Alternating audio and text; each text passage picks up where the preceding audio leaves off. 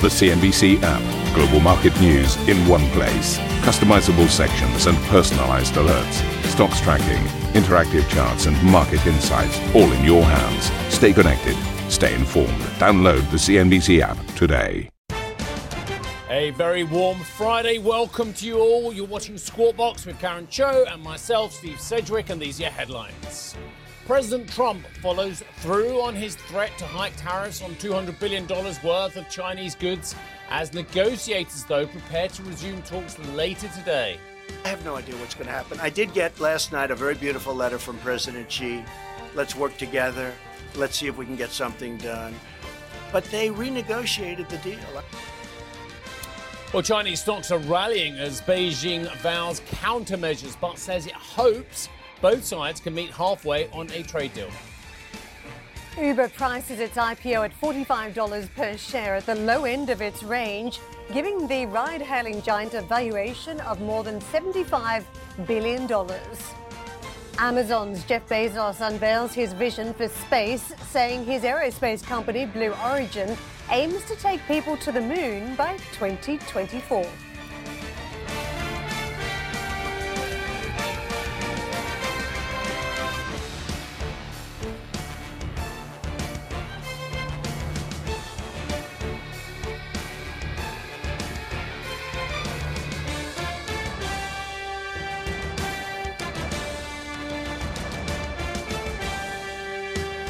So the UK has hiked tariffs on $200 billion worth of Chinese goods to 25%, upping the ante ahead of the second day of a new round of high-level trade talks in Washington. In response, a statement from the Chinese Commerce Ministry warned that Beijing will take countermeasures against the tariff hike, but did not specify what those would be. Now, the Chinese markets, including the currency, actually having a rally on hopes that there will be a last-minute rapprochement this week as well. Of course, the tariffs came in literally within the last hour as well. But the fact that there's going to be a resumption of talks today has meant that the Shenzhen, the Shanghai Composite, CSI 300, and the yuan have all rallied off their lows of the last 24 hours. Broader Asian markets look like this, with the Nikkei down 186 points, 187 points as we speak, and the ASX 200 over in Australia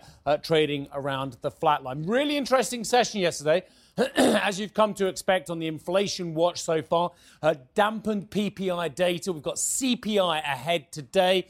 We saw some pretty damning international trade figures once again with a very, very large negative figure there for the United States. But it was the PPI that most people are watching as they remain on inflation watch as well. But the US markets have had a torrid week. Good morning, Karen. Good morning. Well, we are on high alert today and we have set the scene for a very negative trading pattern over the course of this week. The question is whether something happens before the close of Wall Street later on today. Here's a look at the US Treasury yields. That's been quite important to the direction of trade as we've dropped to fairly low levels on the 10-year, 2.44%. The lowest level since March is what we had. But by comparison, money is not exactly sticking to stocks this week. And over the course of this week, we have been down roughly about 2 to 3% on the major averages. You can see in that window, 2.5% down for the Dow.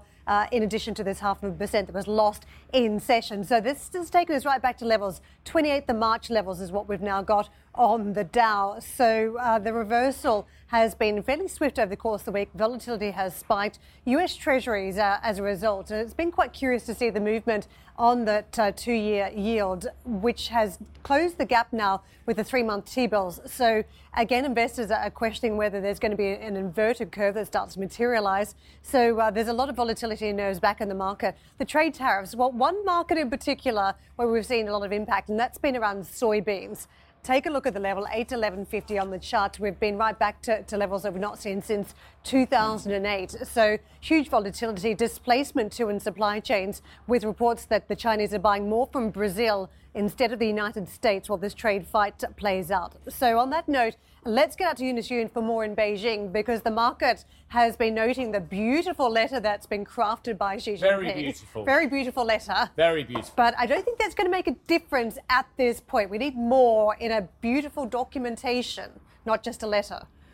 Yeah, that's right. I don't think that the penmanship of President Xi Jinping was enough for President Trump to decide to stave off the tariffs. So the tariffs did kick into place, 10% to 25% from the U.S. side on $200 billion worth of goods. I was speaking to one American executive who said that there is no place to hide because these tariffs cover pretty much everything. The Chinese have already struck back. The Commerce Ministry moments ago issued a statement saying that it deeply regrets the latest tariff hike and that it would take countermeasures against those U.S. tariff hikes. Now, no word on what those countermeasures are going to be, but most people believe it's going to be some combination of tariffs as well as other retaliatory measures.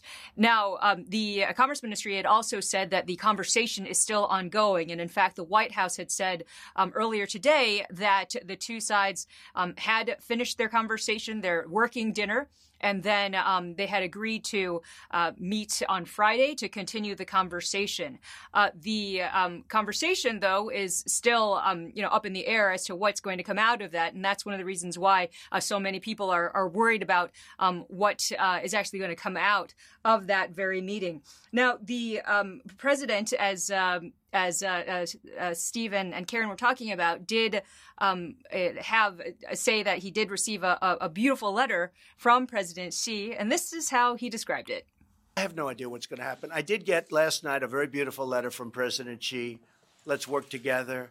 Let's see if we can get something done. But they renegotiated the deal. I mean, they took, whether it's intellectual property theft, they took many, many parts of that deal and they renegotiated. You can't do that. And I'm different than a lot of people. I happen to think that tariffs for a country are very powerful. And the beautiful letter was seen as a bit of a vanity play on the part of the Chinese. President Trump and President Xi are still supposed to have a phone conversation, so maybe the equation will change. And there is, guys, a bit of wiggle room for these officials to maybe really stop the tariffs from affecting the vast majority of goods. And that's because the tariffs are only going to affect the goods as they depart China today. So if you're putting your goods on a plane, that's kind of a problem because they're going to arrive, they're going to be hit with the tariffs. But if you have them shipped over sea, which is usually the case, then you still have a bit of wiggle room, like about 3 weeks or so before you would actually see the tariffs kicking in. So choose the long delivery times at this point if you're a consumer. Eunice, thank you very much for setting the scene for us. No speedy delivery. Bo Zhuang joins us, who is Chief China Economist at TS Lombard, joining us from Singapore. I want to get your take on where we stand because it feels as though the Chinese are embarking on a little bit of a charm offensive, buying time here with the Vice Premier part of the discussions when he could have pulled out, and now this beautiful letter that has been crafted by the Chinese president. Do you think we can ward off an escalation of this trade war at this stage? For the moment, I think in the short run, we are seeing some escalation. But to me, that these trade talks and especially also including this 25% tariff hike is part of the negotiation tactic. At the end of the day, the end game is to get on the table to to sign a deal. So to me, that is a bumpy road.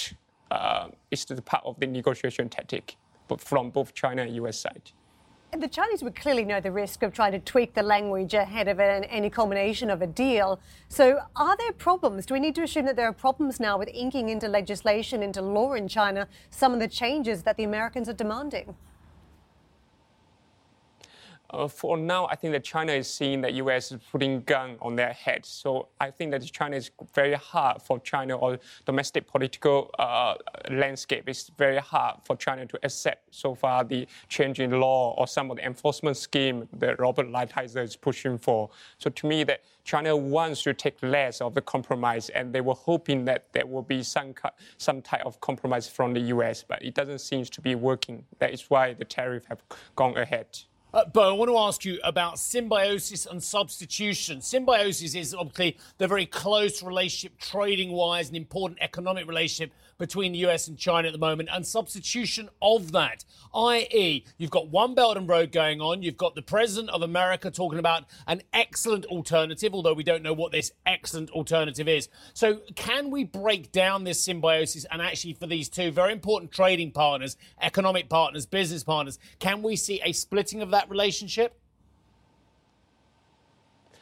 We are actually already seeing a slow progress in this so-called deglobalization or breaking up of the China and U.S. I think that there are certain part of the trade components. I think that about 25% of the overall trade between China and U.S., they can't really find real alternative source of supply. So I think the size of the trade might decline as share of the overall China and U.S. and because of these tariffs. But ultimately, there are still 25%. They can't really escape from each other. And then I think that obviously from China's perspective, they would like to find alternative sources of supply from Europe, from other emerging markets, from Japan and Korea, in order to replace the U.S. Sources of imports. And very clearly, there was a relationship between China and the US before Mr. Trump, and there'll be one after Mr. Trump, whether it's another 2 or 6 years' time as well. Is there a historical trend here where, and you mentioned deglobalization as one of those trends, where actually we are seeing what has been a previously close trading relationship and economic relationship actually historically parting over the long term? And I take with that the 25% you said that they can't substitute. Yes, I do think that now we are at the inflection point of the so-called global deglobalization. We are actually seeing a new trend of founding these Asia trading blocks. It seems to be forming. So which, in my view, that the world will break down into the North American trading bloc, European trading bloc, and Asia trading bloc. And within Asia trading bloc seems to be taking up space or is replacing all this trade volume between China and U.S. And with now China, Japan, and Korea, which these are 3 countries with substantial domestic demand, the Asia trading bloc could sustain on its own without having too much relying on the final demand from the U.S.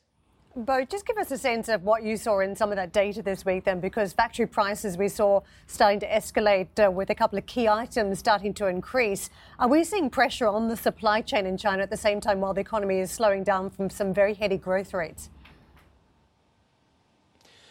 Those ones, the supply chain reconfiguration globally will be a secondary impact. I think that if this tariff going to last more than 3 months, I think we are going to see an acceleration of industrial relocation to ASEAN countries. So I think that in the second half of the year, maybe in the Q3, Q4, we are more likely to see a further slowdown in the Chinese manufacturing investment as a result of this tariff hike. Then overall, the industrial or the manufacturing investment in China will have declined. And as a result of that, China will have ramped up some infrastructure spending in order to offset this decline so that they could keep growth stable. Bo, very good speaking to you today. Very interesting here about the historical context here as well. Thank you very much indeed for your time. Bo Zhuang, who is the chief China economist. T.S. Lombard, just worth reiterating the point because, again, Mr. Trump is a part of history, but that process was going on before and after Mr. Trump as well. I remember very clearly moves from the Senate previously, way before Mr. Trump, to punish the Chinese for currency manipulation and other practices they deemed unfair as well. So if we're going to see a deglobalization, that is a mega trend we need to kind of work our way around, and for our viewers too, from an investment point of view. It is a big one, but I think many would see that Trump has brought things to a head. I mean, the tactics he's been using have been very aggressive to the point where we're almost at this end game with a deal almost on the table, it seems, and now the increase in the tariffs, it just puts a huge amount of pressure on China at this point to come up with something. And to me, the fact that they can't put this down in some paperwork into legislation, that they're arguing over it and want to try and change the game and maybe try and charm the US president and get a few concessions, tells you that there are issues here, that they're not able to just cleanly write this in, despite the dominance of authorities in China. They can't just do what they want on the paperwork and the legislation. There is a process that's standing in the way. Or don't want to? Well, a bit of both for ramifications, for the backlash that could ensure. One company which will be dramatically affected by this, I presume, is Deutsche Post with its global supply network as well. I would suggest a very mixed set of numbers from Deutsche Post today here. 20.6% higher is what the shares have done so far this year. But there is some good news in there as well. They are growing their revenue and their earnings in the first quarter. The total revenue figure climbed to 15.4 billion euros, which is a climb of 4.1%. The operating profit, very strong, up 28% to 1.2 billion euros, driven by completion, and this is the exact point I was trying to make, the completion of supply chain agreement in China, which I thought was very interesting as well. So up 28% on the operating profit figure there as well. But operating profit at P&P down by 178 million to the prior year figure, on the prior year figure of 227 million. So declines there. But DHL Express up 5.3%. A mixed set of figures. I'm actually very excited to say we're going to speak to Melanie Kreis, who is the CFO of Deutsche Post. We will join Melanie at 8:35 CET. Now, Karen and I have been doing a bit of work on IPOs ahead of the fact that Uber is finally set to go public later today against the backdrop of major market turmoil. We've got Elizabeth Schultze coming up. I think there's a big conversation to be had about IPOs and the quality of those, and you can listen to that conversation even more if you like. If you can't get enough of Squawk Box, be sure to tune into our very own podcast. Head to cnbc.com, Apple Podcasts, Spotify, or wherever you get your podcasts to have a listen and download today's episode. Meantime, for our podcast listeners out there, stick around for some more. The opening calls this morning looking positive despite all the news flow around trade tariffs that have just come into force. More talks today in Washington. We're chasing green for the FTSE here in the UK, 27 to the upside. DAX, CAC and FTSE MIB and Italy futures all positive.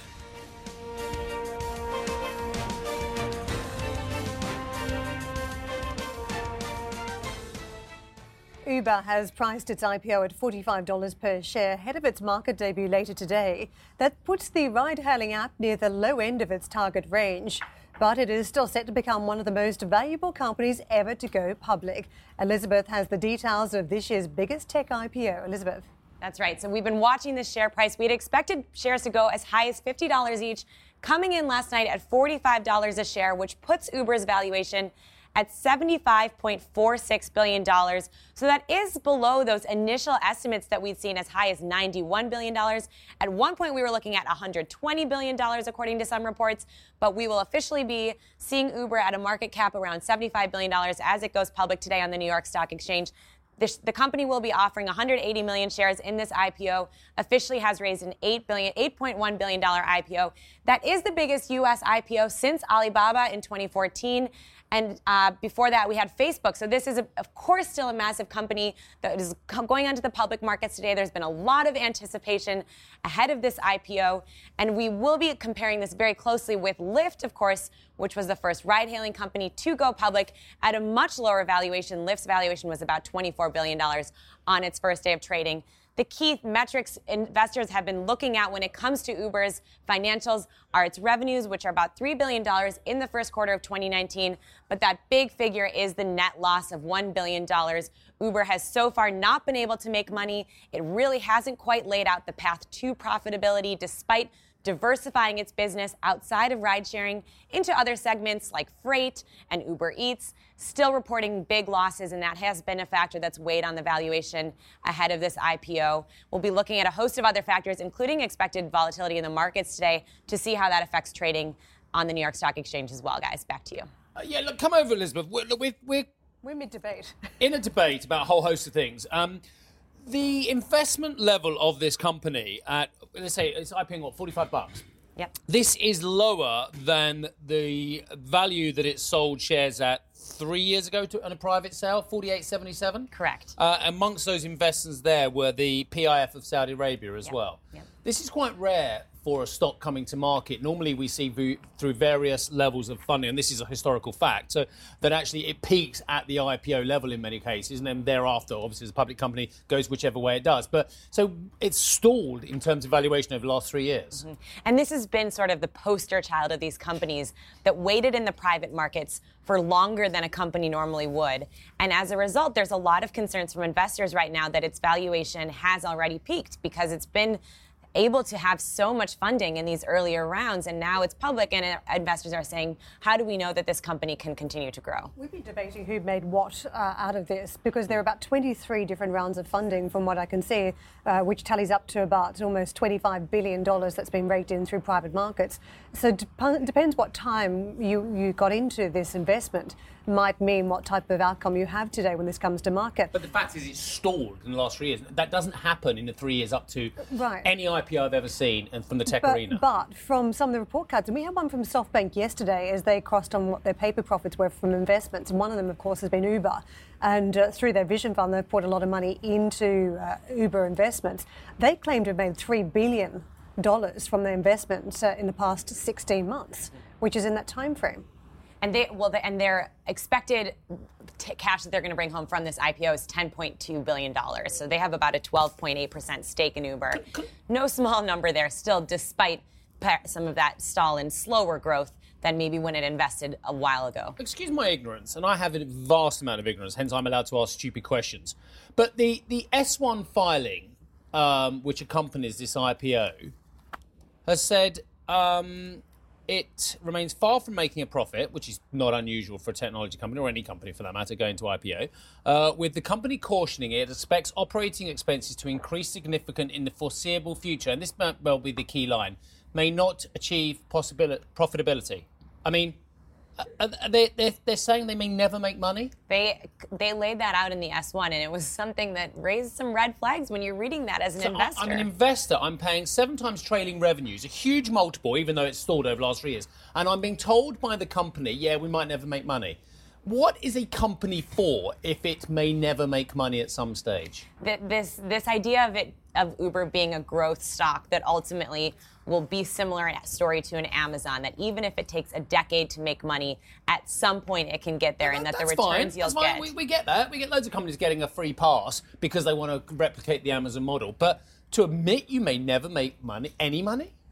You got to believe in the company, and you've got to believe that they're ultimately transforming the economy. They're shaping the way that the workforce looks like. They're changing industries like transportation and healthcare. So it's a charitable trust for the workers and for the economy, yeah? It's not actually for shareholders to make money. One can look at it that way. Well, you say charitable trust, but the workers have been striking this week, and they don't feel like that. And that's one of the concerns that I have, is what happens to that cost base at this point in time, whether you have to see Uber raise its costs, raise its prices for customers to cover those costs. And some of the information that's been presented on the back of the strike action this week is that the average hourly wage for those Uber workers is far below what the average US worker earns. Less than 90% of US workers earn that amount of money. So it seems like there is a real problem for Uber in terms of the pricing of wages. This was something, I was out at the strikes on Wednesday, and this was certainly the concern that we heard from the drivers there. There was a bit of a feeling that the strikes were a bit underrepresented in cities outside of San Francisco. There wasn't as much of a turnout as they expected.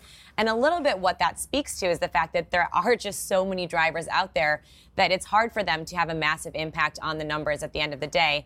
And even though Uber is handing out these cash bonuses to drivers, it doesn't come in at a significant amount that enough of them see that as them getting back from this IPO. I had a debate about, and I think it's a valid debate, and it's an ongoing debate, and there is no actual answer to it, is whether we've reached peak IPO valuation, peak IPO process as well. And I think this debate healthily can go on.